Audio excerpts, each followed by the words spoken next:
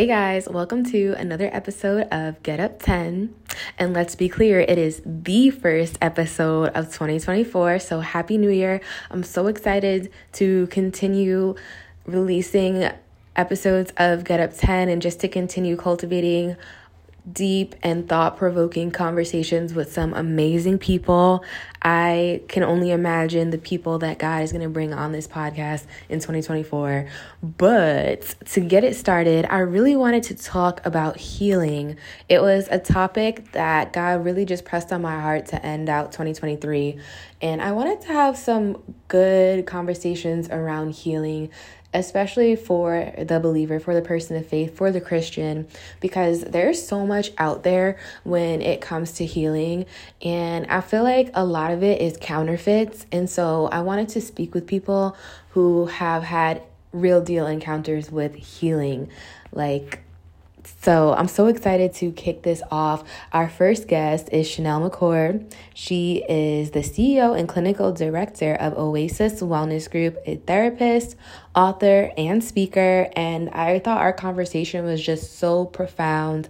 I really enjoyed speaking with her. I can't even think of all the words just to express how much I enjoyed our conversation. And y'all know, if you've been following Get Up 10, in my interviews, the questions are pretty much the same, but what makes the episode different is each guest and their story. And so I will just be straight up and tell y'all, out of all the people that I've asked, how do we get back up? She had my favorite response. So get your pad and paper, your notes app, whatever y'all using in this 2024, the year of our Lord 2024. Whatever y'all are using, open that up because you're going to want to take notes. She says so many good things, and I'm really excited. This is going to be hopefully a 3-part series on healing. So first off, we're going to be talking about mental health, because how you going to win if you ain't right within, okay? Mental health matters, and I'm always going to be an advocate for that. So yeah, enough of me. Let's get into this interview, and may 2024, or whenever you're listening to this, be a season of healing and wholeness like never before.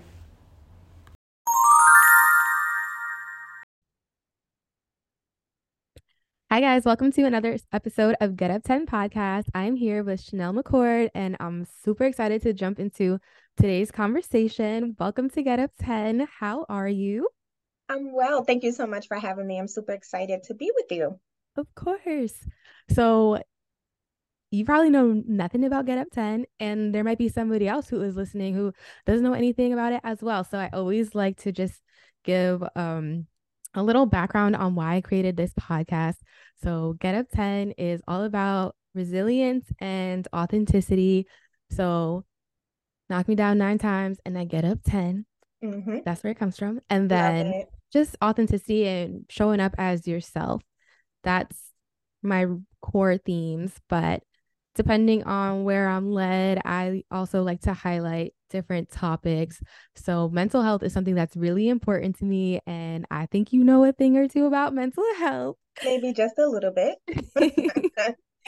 So we're gonna get into that and your story, and we'll just see where we go.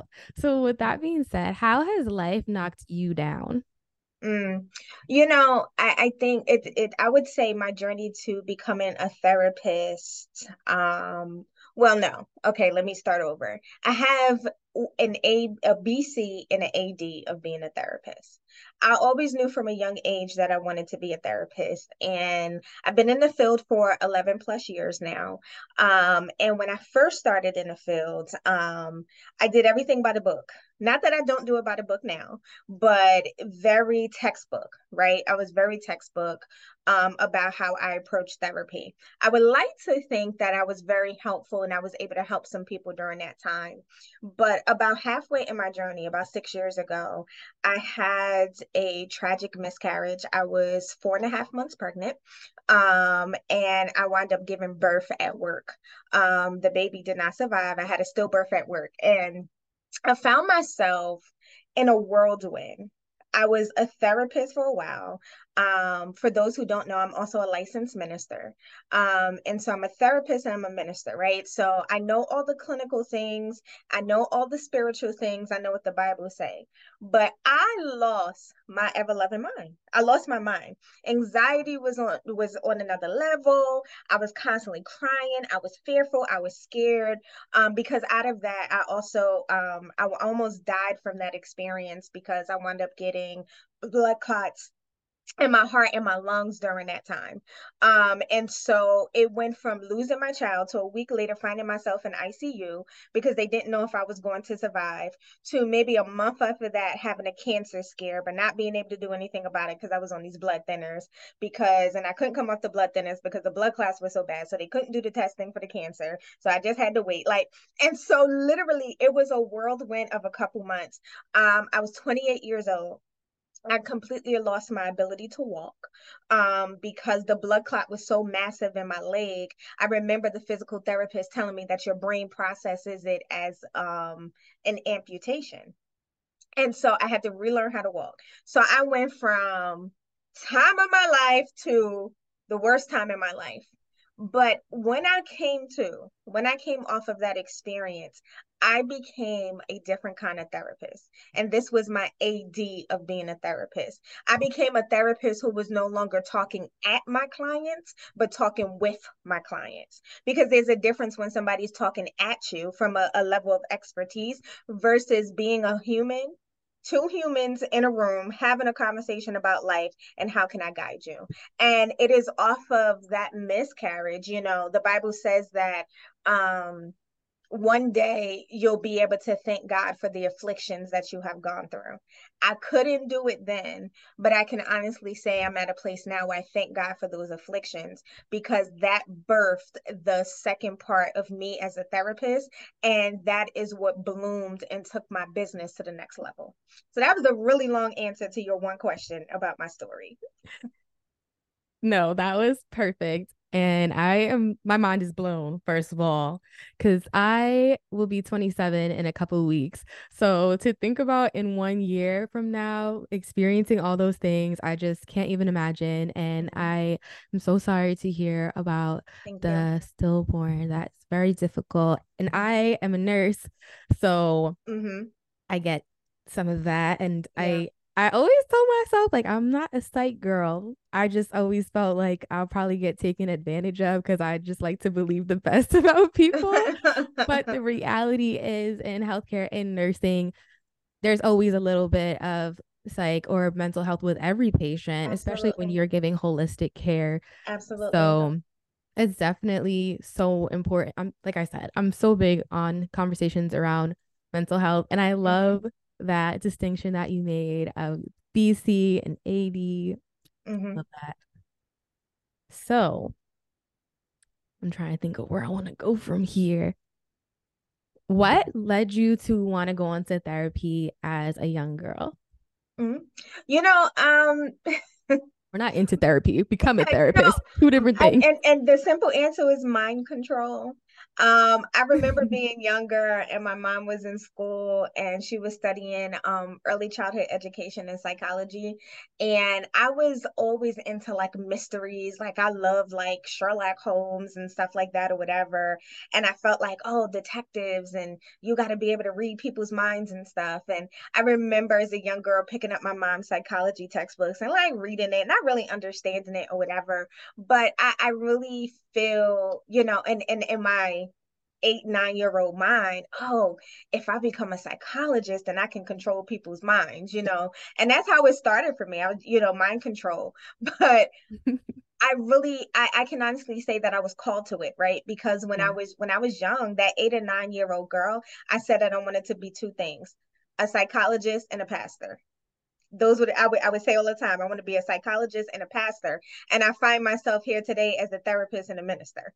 And so when I think about that, I really feel like, okay, I was really called to this. This was a calling for me that I feel like God led me into. That is really like the simple answer of it. And it was just a path, like I held on to that, like from that young age, from that 8, 9 year old girl, like I never changed. I never thought about doing something different.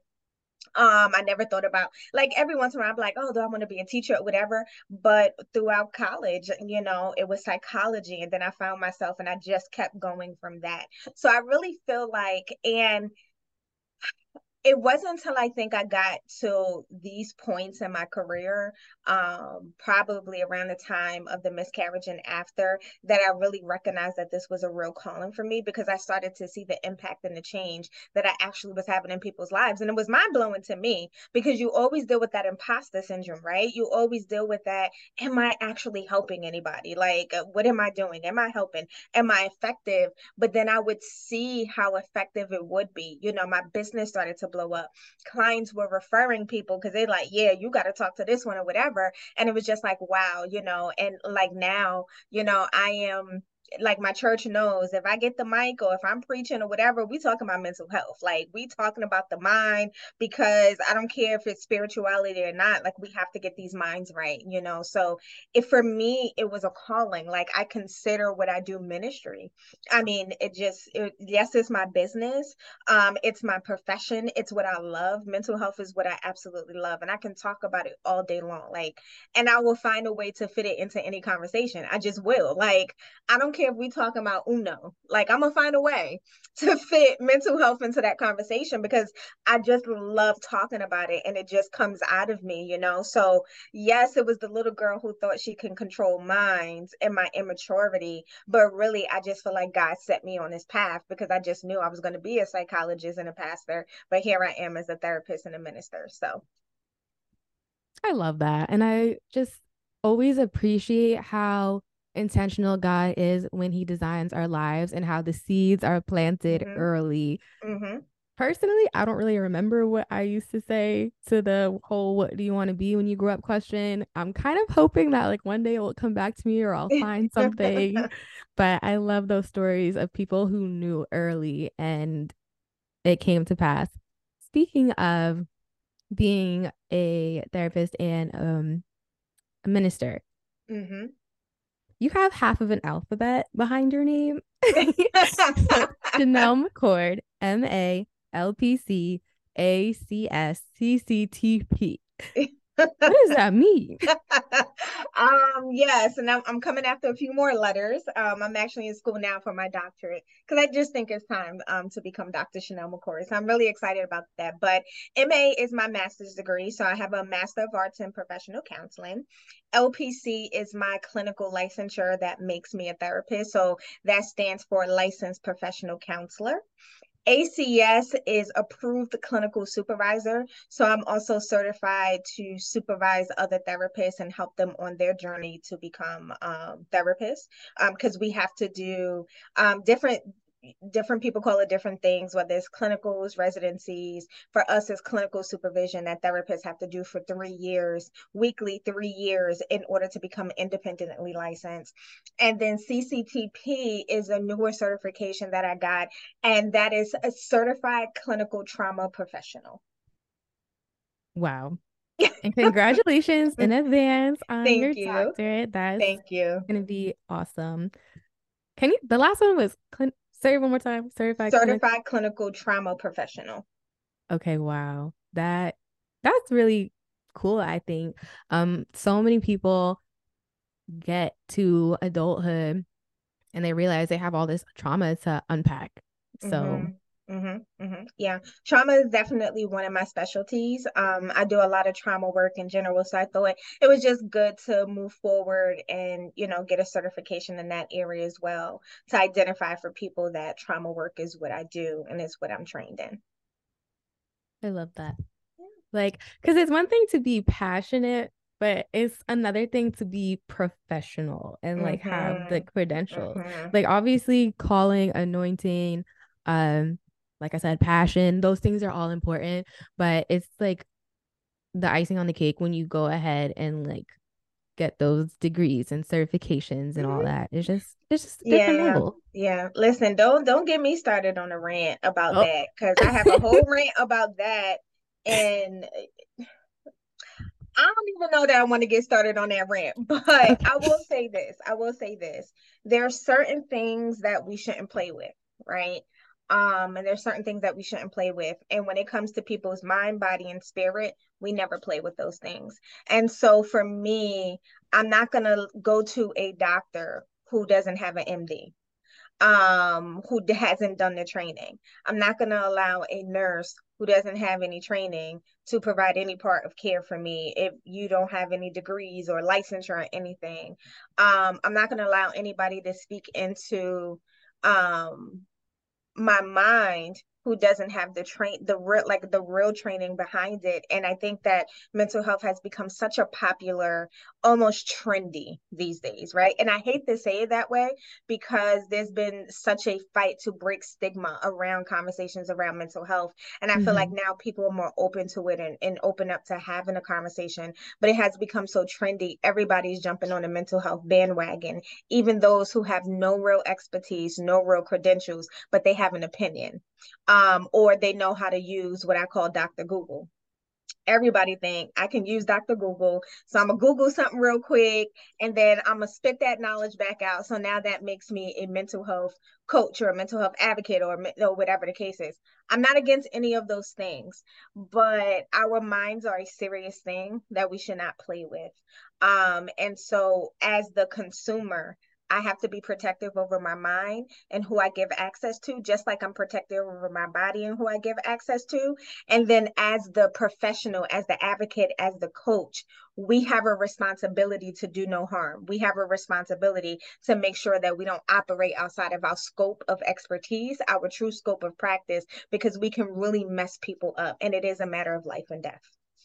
So I'll say that. There goes my rant. I'm happy you said that. It literally is that serious.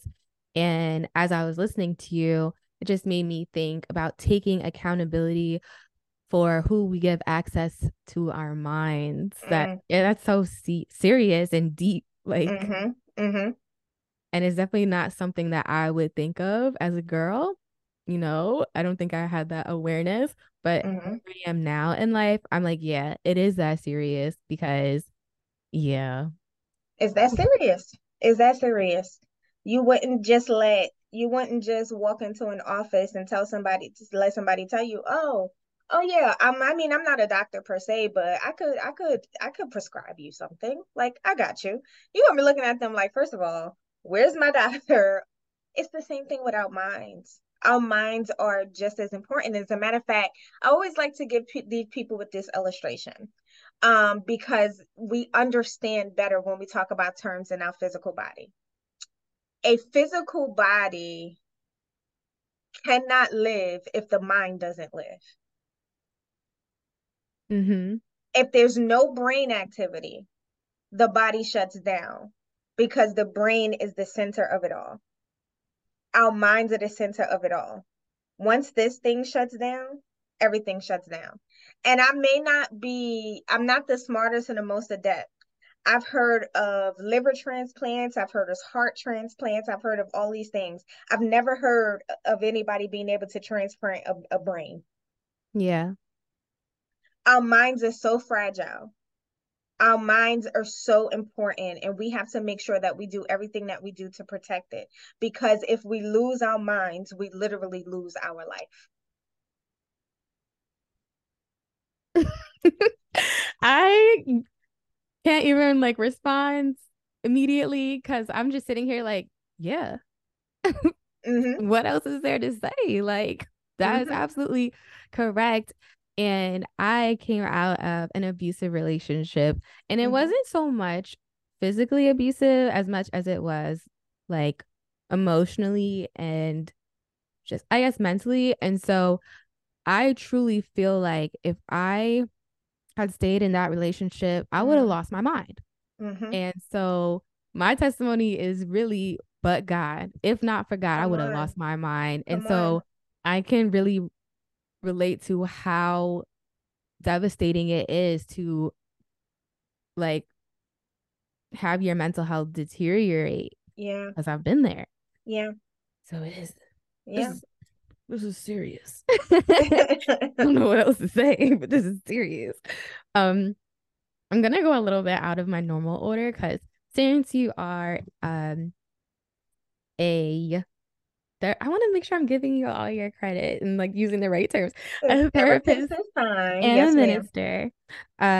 How do we differentiate between the spiritual, the demonic, and the more clinical slash I don't it's not like physical, but instead of because I think in the church there can be the mistake of just labeling everything demonic, but Hmm. sometimes it's not necessarily demonic. Like you need some therapy, you need some Hmm. medication. So like how Hmm. do we differentiate between the two? Yeah. So I'm going to give two answers. I'm going to give a very churchy answer and I'm going to give a very clinical answer. Perfect. In the churchy answer, most things probably are demonic, if we look at it that way. But even if it is demonic and I'm dealing with something that was of a demonic influence, there will still be residual damage that is done. So even if I'm delivered from this demonic thing, I still have to deal with the residual damage. And in dealing with the residual damage, that's what leads me to the natural resources that God gives us by way of therapists, by way of doctors, by way of counselors, or whatever it is, right? So that would be my response to those who are just looking at everything in a demonic way. There's probably demonic influence in a lot of things. Like if we look at biblically, if we follow biblical traditions and we look at biblical traditions, people lost their minds, quote unquote. People lost their minds because of demonic possession a lot of time. We have names for that now. We have clinical terminology for those things now, for what people understood in those days to be demonic possession. And so even if it's a thing that needs spiritual deliverance, okay, cool, get your spiritual deliverance, but also understand there's going to be residual effects, and we have to learn how to deal with the residual effects because there's still trauma responses that come out of that, right? And I have to make sure that I change behavior and I don't repeat behavior. And then there are some things that I tell clients all the time. Everything is manageable, not everything is curable. There's some things that you can't be cured from. Like it's just it is what it is, right? On a mental health level, there are some things that you just have to learn to manage. You have a lifetime of management. Learning how to manage, learning how to cope, learning how to deal with life comes by way again of those natural resources that God gives us, like counseling. Somebody to teach me the coping skills, somebody to teach me to manage, somebody teach me on how to continue to function in life in spite of whatever this thing I have on my shoulder, right? And so even if we stick to the mindset that it's all demonic possession, okay, cool. I'm not going to argue that mindset, but what I am going to say is then what are we doing to deal with the residual effects, the after effects, right? Every injury is going to have a wound that needs to be taken care of. If I cut myself and I just leave that cut open and I decide I cut myself, but that's it, I'm just believing God that I'm going to be okay, that cut is going to get infected because you're not addressing it. You're not dressing it appropriately. You're not doing what you have to do to heal that wound, right? And so it is the natural resources that we take. It is the going to the counseling. It is going to the doctor. It is doing those things that's making sure I'm addressing the wound so that it doesn't turn into an infection. The same it is with our mental health. Whatever we don't address, the wound will become infected and will cause issues again. And so many people, I'm going to venture to say, oh, I hate to say this, but I'm going to venture to say, I think what happens sometimes in the church too is that we may get a spiritual deliverance, but spiritual deliverance has to be followed up with a natural discipline. Oh, that's good. I'm about to That write was that so down good. myself. That was straight from the Holy Spirit. I'm sorry. I feel like I'm preaching now. No, I'm happy you beat me to it, honestly, because I was going to say that in the Bible it talks about and I might not have the exact terminology, but essentially it talks about a demon being casted out and he roams the earth or whatever looking for somewhere else to find. And Exactly. when he can't find somewhere, he comes back to his original destination. And not only does he come back, he comes back with some Seven friends. times He comes back stronger. 7 times stronger. Mm-hmm. So it's not enough just to get delivered. It's like, okay, what boundaries are we putting in place? What are we changing here? Because Mhm. if not, that thing is gonna come spin the block. It's gonna spin the block. Exactly. No, for real. And it will come back 7 times stronger. And I've seen it time and time again, right? And we think, oh, I'm delivered, I'm healed. But then it takes a lifetime of work to stay delivered and healed. And so there's a natural discipline that has to come along with that. So that would be the spiritual answer. The clinical side, and as a matter of fact, I think that's the spiritual and the clinical answer, all in one. Because the clinical side of it is that we already know there's diagnoses. This stuff is real. Like people are dealing with things that they can't control. I'm a witness. When I went through that miscarriage and everything, like I experienced anxiety on a level that I have never experienced before. And I tell people today, so I had to do what I had to do. So I'm a therapist and I have a therapist. I go to counseling. I've been going to counseling for the last, I think it's been like about 4 years now. Yeah, 4 years now consistently or whatever the case is. And my therapist be trying to let go of me. I'm telling her, listen, I'm coming once a month, but you are not taking me off your caseload because I want to make sure I'm good and I'm right. Especially as I'm Yeah. dealing with other people's trauma and I'm dealing with other people's heaviness or whatever the case is. I have to make sure that I stay good. But then anxiety got to a point where I had another flare up and it's just like I can't control this. Like in my mind, I'm sitting here like Chanel. Like, would you stop? Why is you crying? Why is you on edge or whatever? And I'm having this conversation with myself while I'm bent over in the corner crying, having a panic attack or whatever. And I said, you know what, Chanel, it's time to go get you some medication for anxiety. And so that's what I did. And I have no shame being a therapist or being a minister because I'm still a human, right? And so I believe God, I pray, and I believe that you will never convince me that my ultimate deliverance will ever not come from God. You can't ever convince me of that. But I believe that God is using natural tools in my life right now to help keep me at baseline, to help keep me good. Should the day come when the Lord decides, you know what, no more medication, you good, I'm going to take it away from you. And here's the thing, and then he's still going to get the glory. I'm still going to glorify him because I'm not giving the medicine the glory of why I'm stable. No, I'm giving God the glory for the wisdom that you have given people to create such medication that can keep us like that's how I am. So as a minister, I don't compromise on those things at all. Like I know ultimately where my healing is coming from, but I also believe that there's a natural component for which God feeds us. The Bible says that man cannot live by bread alone, but on every word that proceeds out of the mouth of God. And so, okay, so God, you're saying that I have to feed myself with your word. But what might happen if I don't eat for 30 days? Natural food. So God understands, get your natural food, but he was trying to make the point that your spiritual food is important too. But one without the other, you know what I'm saying? Like the Bible says, be transformed by the renewing of your what? Your mind, right? God understands these things. And if you look at the Bible, man, I could go story upon story. One of the things, just looking at the Bible, and there's so many stories of mental health in the Bible and how Yes. God addresses it, and we oversee those things, right? And so I feel like one of the things that I bring to the church is being able to help people to make the connections on how mental health was in the Bible and how God handled mental health and why it's important today. So there's so much I could talk about on that. There's so much. Absolutely. One of my favorite Bible and mental health stories is Elijah after he destroys the prophets of Baal. And then he's like, all right, God, I'm ready to die now. That is my number one. That is literally the number one story that and Jesus in the Garden of Gethsemane. Yeah. We Because see it's so all of that. real. It's Yeah. so real. It's so real. So yeah. No, Jesus, or not Jesus. The angel slash God is just like, all Mhm. right, have a snack, take a nap. We got work to Exactly. do. Like let's deal with it. Okay, you tired. You tired, baby. Like self-care is important. You tired. Get some food so you can get your strength and take a nap so you can get your mind together. You know what I'm saying? Like, but we don't often read the Bible like that to be able to make the connections of what was happening biblically and what's happening in the natural world. But when we take it, we can literally see the manifestations of mental health in the Bible. Exactly.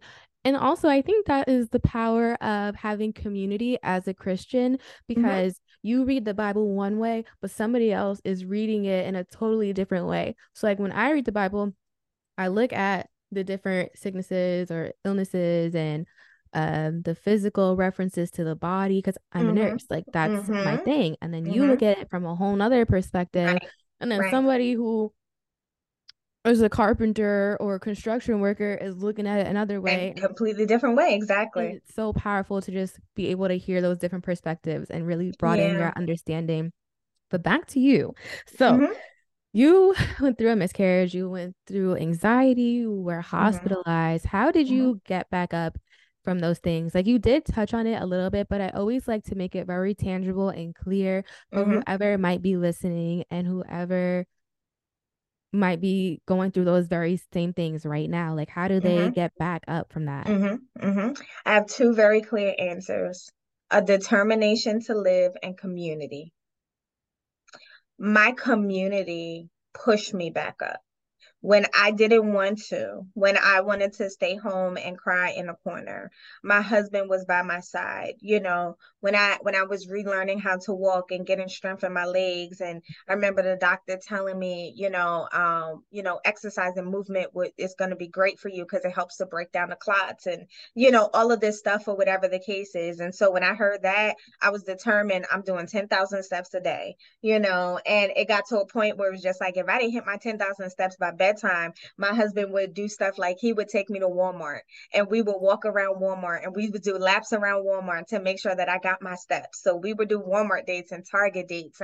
We would walk around my complex. He would make sure, because one, it helped to settle my anxiety. Because if I didn't do it, I was just like, oh my God, like I don't feel like I was doing my part or whatever, but it helped to settle my anxiety. He was by my side during the day. He would take me to the mall and we would do laps around the mall. My pastor was there. I could call my pastor 24/7. I was there. She was encouraging me. She was, texting me, checking in on me, making sure that I was getting back up, making sure that I didn't just stay home. At some point she was like, all right, it's time to come back to church, boo. Like it's time, um my best friend at the time, like when I tell you, I call that girl every day, probably like 5 times a day on a mental breakdown. And she was dealing with her own stuff and she was there and she let me through. Like I could go on and on. My family, like community, man. The first thing we do when we go through is we isolate. The enemy festers in isolation.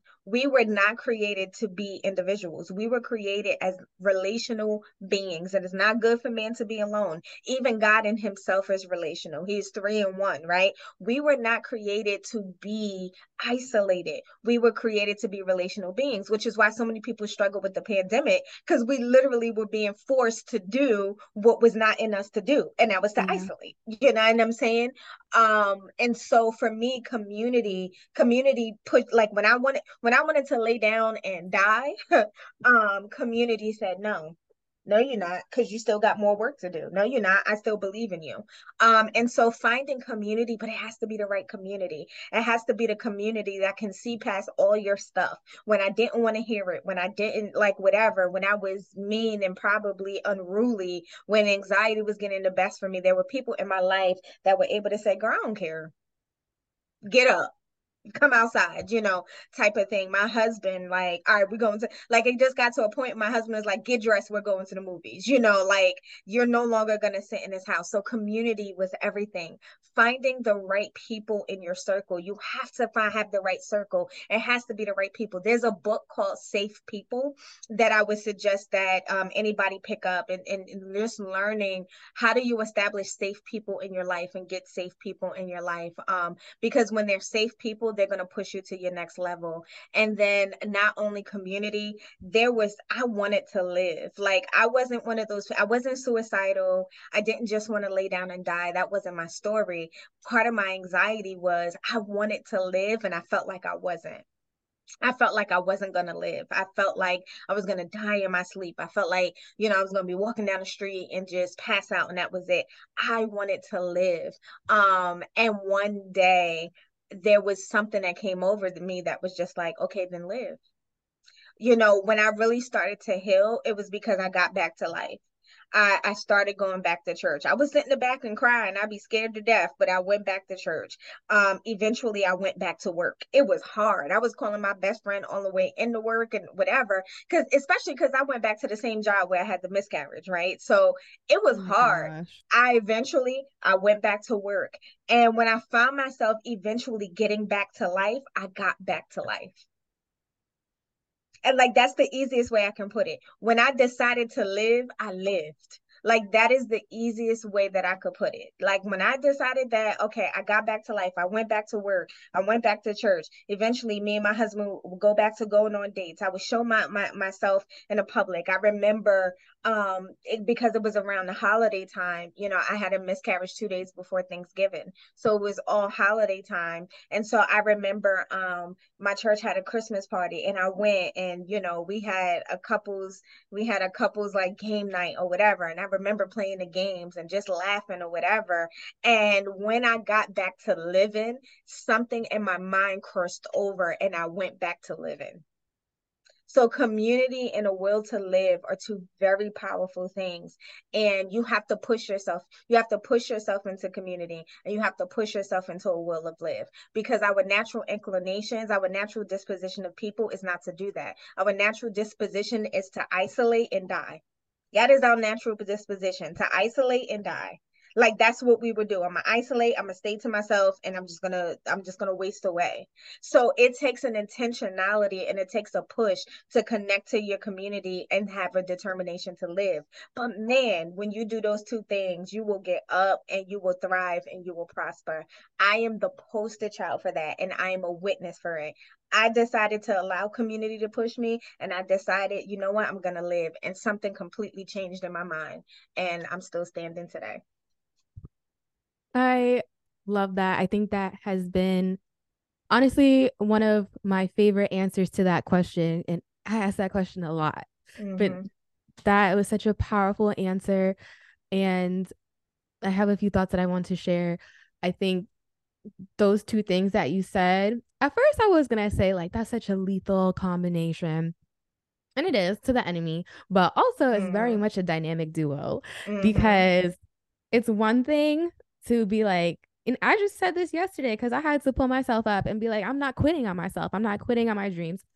It's one thing, but honestly, there's days where I'm like, okay, time to phone a friend because I ain't got it.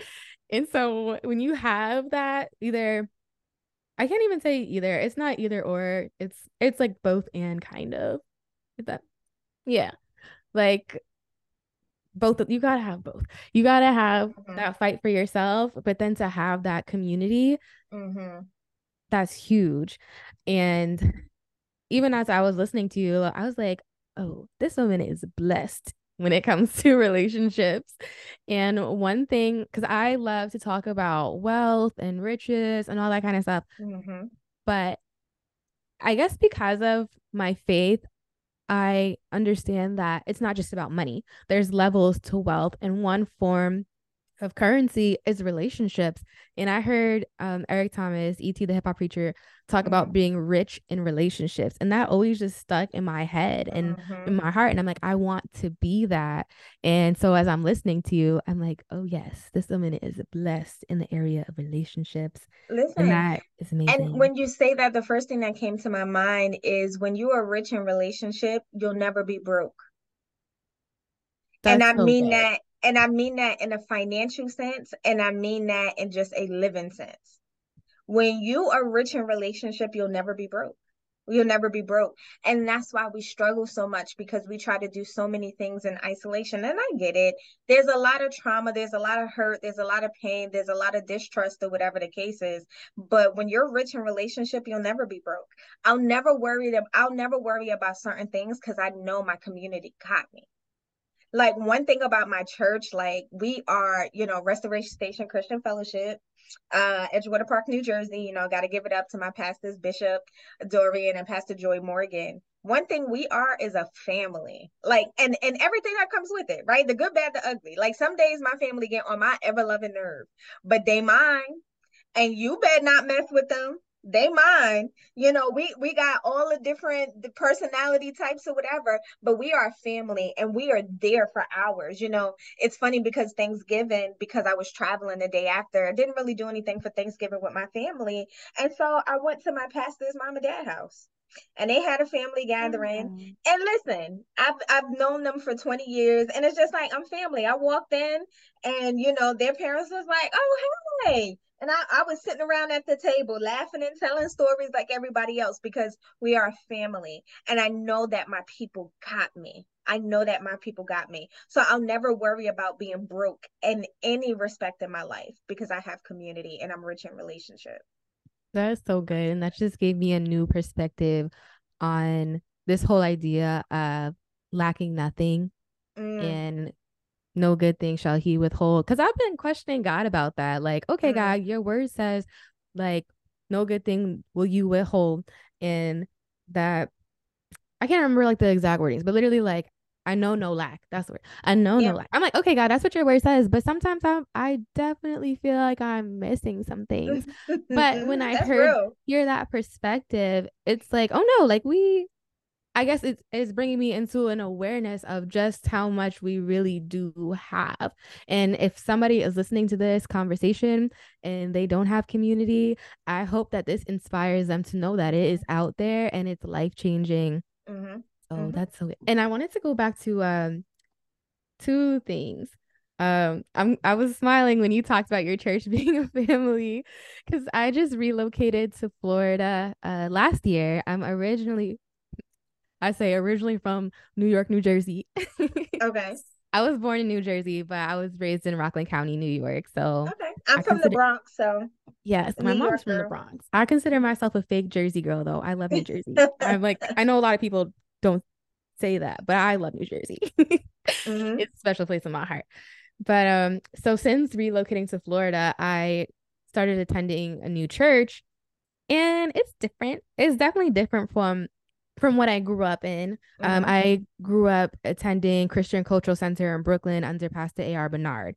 Hmm. And that really has set a standard Yeah. for me personally. And so coming to Florida and seeing how the churches are here, it's a lot different. For example, like I grew up going to church for 2 hours, more or less, Hmm. and like the first hour is worship, the second hour is the word, pretty much. Hmm. And then here in Florida, it's like, all right, 15 minutes of worship and then little announcements. And then we got 30-minute word. And then, you grab your cup of coffee on the way in and enjoy the rest of your day. Hmm. But I will say, even though the Sundays aren't as meaty, during the week, they have so many different programs Hmm. and outreach. Hmm. So it kind of balances out. But what I want to say is the church that I'm attending now is called Grace Family Church. And so sometimes, especially lately, there's been times where I'm like, I don't want to go to church. I want to stay in bed and I want to watch a live stream. But my daughter really loves going to church.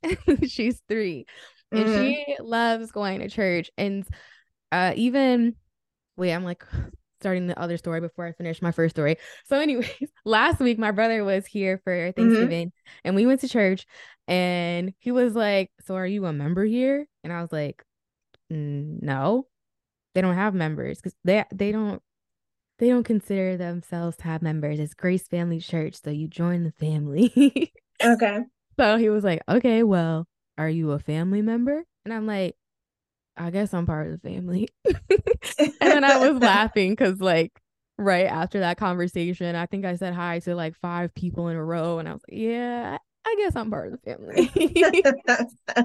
But I wanted to also just talk about pressing through and getting up and going to church, even if you don't got it all together. Because I Hmm. definitely had to do that recently. Like I said, my daughter, when Sunday comes, she wants to go to church. Hmm. And that has forced me out of bed and to get dressed and to go myself, sometimes just for her. And so, like, about 2 weeks ago, I went through a really great course on freedom, Hmm. and it ended with an event that was just so powerful. There were speakers and we got prayed over, and I Hmm. literally felt like God just took a weight off my shoulders, and Hmm. I left lighter, freer, Yeah. on a Yeah. high. And then right afterwards, The enemy wasted no time. Listen, Wasted no time. Just I went from a high to a low. yeah. Perfect. So that event was on a Friday, Saturday. So then on Sunday, I did not want to go to church, but I went, and I even went a step further as to go up to the altar and get prayed over. And that was so pivotal and so good for me. I ended up becoming friends with the lady. It's not, she's, we're the same age. So I feel awkward calling her a lady. The girl, I ended up befriending the girl who would pray with me. And I feel like since then, like in the last 2 weeks, there's been just so many great things that have happened for me through my church community. And Hmm. so it's really important to get up and go to church, even if you got to sit there crying the whole time, even if you got to hide in the back, even if you got to sit in the lobby and listen from there, just get in a Listen, building. it's community.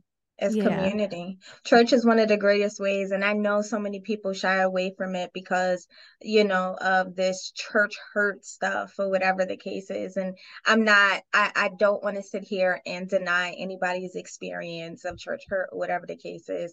But what I will say is that whatever environment you enter understanding that there's a probability of hurt. You go to work, you're likely to get hurt. You're married, you're likely to get hurt. You have a family, you're likely to get hurt. When you're dealing with people, that's going to happen. But never allow your relationship with God and where you're being fed, never allow people to separate you from that. exactly. I could not have said it better myself, and I won't try to. So I want to be respectful of your time, but Hmm. there are a few more important things I do want to touch on. Normally I would talk about authenticity and just being yourself, but I Hmm. feel like this conversation has already had so much to it that we're gonna leave Hmm. that part off today, and maybe we'll talk on that topic another day. But so you are the CEO and clinical director of Oasis Wellness Group. Hmm. Are you accepting clients?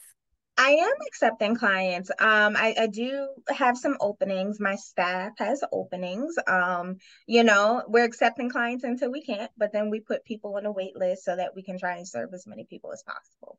Perfect. And do you have to be in New Jersey or do you guys do virtual counseling?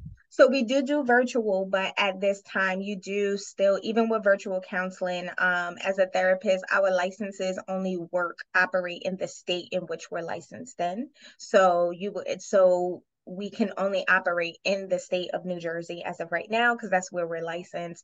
But that may be changing soon enough. So stay tuned. Okay, great. And you are also an author. Mhm. Is that a recent accomplishment?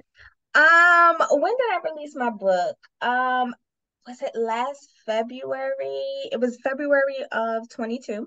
I released my first book, which was a project. Writing a book is no joke, y'all. Oh, I know. Writing a book is no joke. But my pastor is a book writing coach. And Perfect. so, she helped me through that or whatever the case is. So I'm really excited. My book is called Jumpstart Your Journey to Mental Wellness: Strategies and Tools to Living Your Well Life. And basically, it is a compilation of the things that helped me heal and the things that literally clinical activities that I utilize with my clients in order to help them to heal. So we talk about changing our thought. We talked about identifying, changing our emotions. We talk about embracing your story. We talk about affirmation. We talk about, identifying the different areas of your life and setting a wellness plan. So literally the things that help me heal and the things that I use with my clients, I kind of just put it in book form. That's amazing. Mhm. Where do we buy that book? Is it on Amazon? Is it through your website? What's the It best way to is get a on copy? Amazon, so you can find it on Amazon, but you can go to my website at www.oasiswellnessgrp.org. And I have a store tab on my website, and you can go there and check out my book. Perfect. And I also want to mention that you are having a women's wellness conference, the Rhythm of Life Women's Wellness Conference on Saturday, April 27th in Mount Laurel, New Jersey, and the theme is self-ish. So, Yes, I'm super excited. So, having conferences was a major dream of mine. Something I wanted to do. So last year I took the leap of faith and I planned a conference in 2 months. And that was a lot, but we brought about 60, I want to say it was about 65 women together, about 65 women together. And we had a whole day conference. It was an amazing event. And so this year I decided bigger and better. The theme selfish is really talking about self-care. I have a story. I'm not going to say it out my mouth. There may be some things that are coming out of it that one of my sister friends is pushing me to write something. But I have a story that I talk about on how lotions taught me self-care. And so the theme of Wow. this year's conference is coming out of the story of how lotions taught me self-care. And so we're going to be talking about different aspects of self-care. I'll just tell you guys some of the session titles. So we have a session that's going to be called Selfish Destiny. And we're going to be talking about how getting to destiny, self-care and destiny is going to be powerful. We have another session called Selfish Rest and talking about the importance of rest and the power behind rest and being selfish with it, self-care about it. I'm going to be doing a session called Selfish Living. So a lot of what we talked about how living helped me to live, I'm going to be unpacking that in that session. And then there's going to be a panel discussion called The Selfish Fight. And it's going to be talking about these women, their journey from tragedy to triumph, and how their fight to take care of themselves and to be better help them to succeed and be successful. Then we're going to have self-care stations. It's going to be awesome. I'm hosting it at a local community college. It is going to be an awesome event. I have some major partnerships that I think that are coming out of this. I am over the moon. I'm excited and scared all at the same time because it's going to be so big. It's going to be so big. I'm like sitting here ready to jump out of my chair because I'm so excited. That sounds so good. And I'm like, oh shoot, like I'm gonna have to talk to God because I need him to make a way for me to attend because Yeah, it's that gonna is be gonna be amazing. It's gonna yes, be. that We sounds have a so VIP option good. too. So, what's exciting about it is that I'm gonna do this last year. There's a VIP option, and so there'll be a special VIP luncheon with a VIP speaker for those who opt for that. So, we're looking to make it an experience and just make it a day of just self-care for the women involved. Like I'm, looking if anybody's listening and you're looking for a way to partner support, I'm accepting sponsorships. We're looking for product donations because we would love to give women packages to walk away with, like self-care packages and different things like that. So it's gonna be amazing. I'm excited. I'm so excited about it. And just the opportunity that's gonna come out of it, and how the women more than anything are gonna walk away feeling like, okay, I'm ready to take my self-care back. I'm so excited about it. Yes, I'm gonna put it in my calendar Put it on and your I'm gonna pray calendar. about it because yeah, if the Lord opens that door, I'm coming.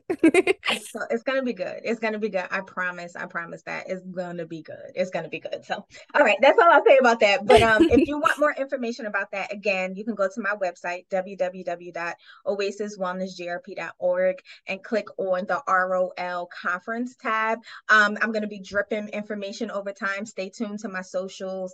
I'll be revealing my speakers soon, and then I'll be doing like a video of like last year's conference and stuff just to get, people hype or whatever. But registration is now open, and these are the cheapest tickets will be. So if you want to register, now is a good time to get that done.